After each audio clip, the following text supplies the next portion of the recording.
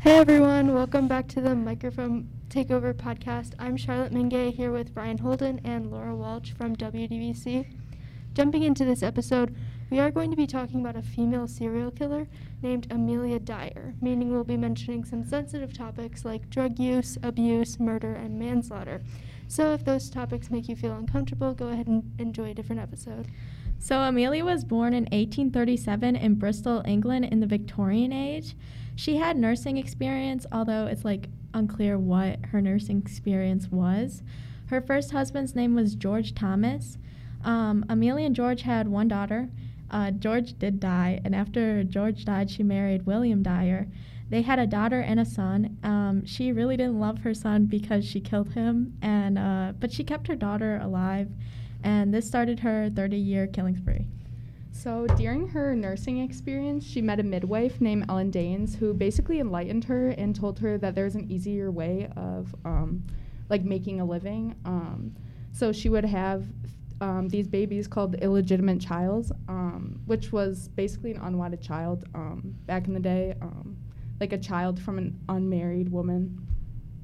Yeah, so basically when a child was born to an unmarried woman, she would take it to a baby farmer thinking that she was, the child was going to be, taken care of and everything. So they would give the baby farmer, a lot of money and the child thinking that it would, take care of them and everything. But Amelia Dyer, when she decided to be going to baby farming, she actually just decided that she would take the payment from the mother, she would take the baby, and end up killing the baby, and just move on to the next. So, yeah. So going off of what Charlotte said, she opened her home to moms too. She would let them stay there while they were pregnant, and she would help them during the delivery. But at first she did not kill the kids. She tried to give them up for adoption, but nobody really wanted illegitimate children because they were babies of non-married women, and that was very frowned upon back in that time. So at first she neglected them, so didn't take care of them, didn't give them food, and then she started giving them opium syrup, which would make them overdose. Although this wasn't totally out of the ordinary because moms used to give their children opium syrup to calm down. And how she got away with this is she reported the children as natural deaths by natural causes. And as soon as she reported so many, she would move because she knew people would get suspicious. And if the moms changed their mind and were they want the kids back, she would give them a different child, which was kind of messed up. That's I've never heard anything like that before. No, it's messed up. Yeah. So eventually one doctor did file a true report on her, and it was for neglect of a child. She only served 6 months in prison. So it wasn't for murder. She went to many mental hospitals. She did try to get her nursing job back too, but that really didn't work out, obviously. So she did go back to baby farming.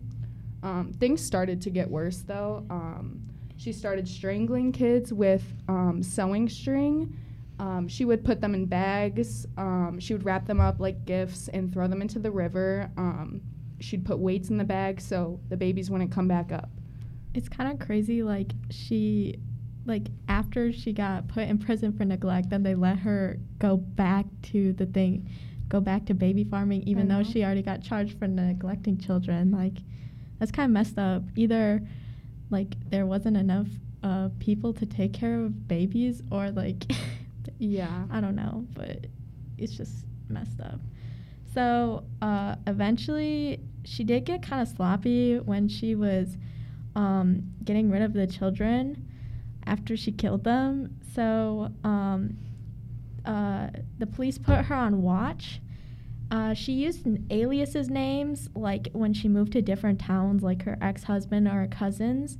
So she would, for some reason, she put her an alias name in one of the packages for the children for whatever reason, and the police traced her package back to her. The package had 2 babies in it. the police found out that she was also talking to another mother, the mom was trying to drop off her child, so the police used that mother as a decoy to catch Dyer. And so when the mother showed up at the house, the police were actually there, and the police found her ready to leave, and the house smelled like decay. She was immediately arrested. Yeah, so she was arrested and everything, but she went into court because she was charged with only actually one murder, the murder of Doris Marin, but it's actually highly speculated that she killed upwards of 200 to 400 children. Like, that's... I don't understand why they can prove her for, like, the 2 babies that they found in the river, or, like, the other children that they found in the river, or the natural causes, like... I don't know how that wasn't enough to send her to jail already. Yeah, so she was in court and everything, and her daughter, like Amelia Dyer's daughter, kind of had like suspicions of her crimes. She didn't know exactly what she was doing. She just really thought her mom was like kind of being weird. Probably because she kept like moving around. Like, I feel like her daughter's like, why are you using other people's names, and like just won't stay in one place for a really long Right, so. And baby farming was common, so her daughter probably didn't think that much of it. Like, but Amelia was doing the extreme. Yeah, she's like, she probably knows that her mom is like taking all these children in, but like if you go to your mom's house and like there's not a lot of children there, but you know your mom's taking a lot of children in, like what are you doing? Like where are all the babies? So basically when she was in court, her daughter did testify against her, and after the jury took literally 4.5 minutes, that's no time That's at all. not a lot. 4.5 minutes, they took 4.5 minutes, and they was like, she's guilty. So she's actually only charged for 1 murder and found guilty. And so for the 1 murder, she was actually hung. And then her daughter, who knew of her crimes and everything, actually decided to continue baby farming. But this time she did it like the right way, I guess you could say. She like took the babies in and like gave them like a loving home and everything. She did what you're supposed to do when you're a baby farmer, kind of like a foster parent or something like that, so she didn't like kill the babies. It's kind of weird, like, why, if your mom is known for killing children and then you take up the same profession that mothers would go and drop their children off to you still, like, that seems kind of stupid to me, but I guess desperate times call for desperate measures. It kind of seems like the whole thing just like fizzled out after, like, they were like, oh, there was only 6 confirmed, like, that's crazy. Yeah, it feels like it was figured out on like a much later date. Yeah, it must have been like after she died that they found out like the 200s to 400s of children. Also, like, no one suspected her just because like she was a woman. Like, they didn't think she would be capable of killing that many people in 30 years. Yeah, like even if the moms of the babies even if a mom that dropped off a baby tried to report her, they really wouldn't even try, because the police would just be like, well, you shouldn't have had a child if you're not married, so like we're not about to believe you. Yeah. So that was this week's microphone takeover. Some of the sources that we used today were from allthat'sinteresting.com and Substack. These are all like true crime case studies. We also watched a YouTube video from Georgia Marie. There's also way more true crime episodes on Amelia Dyer. There's also a documentary if you are interested in learning more information.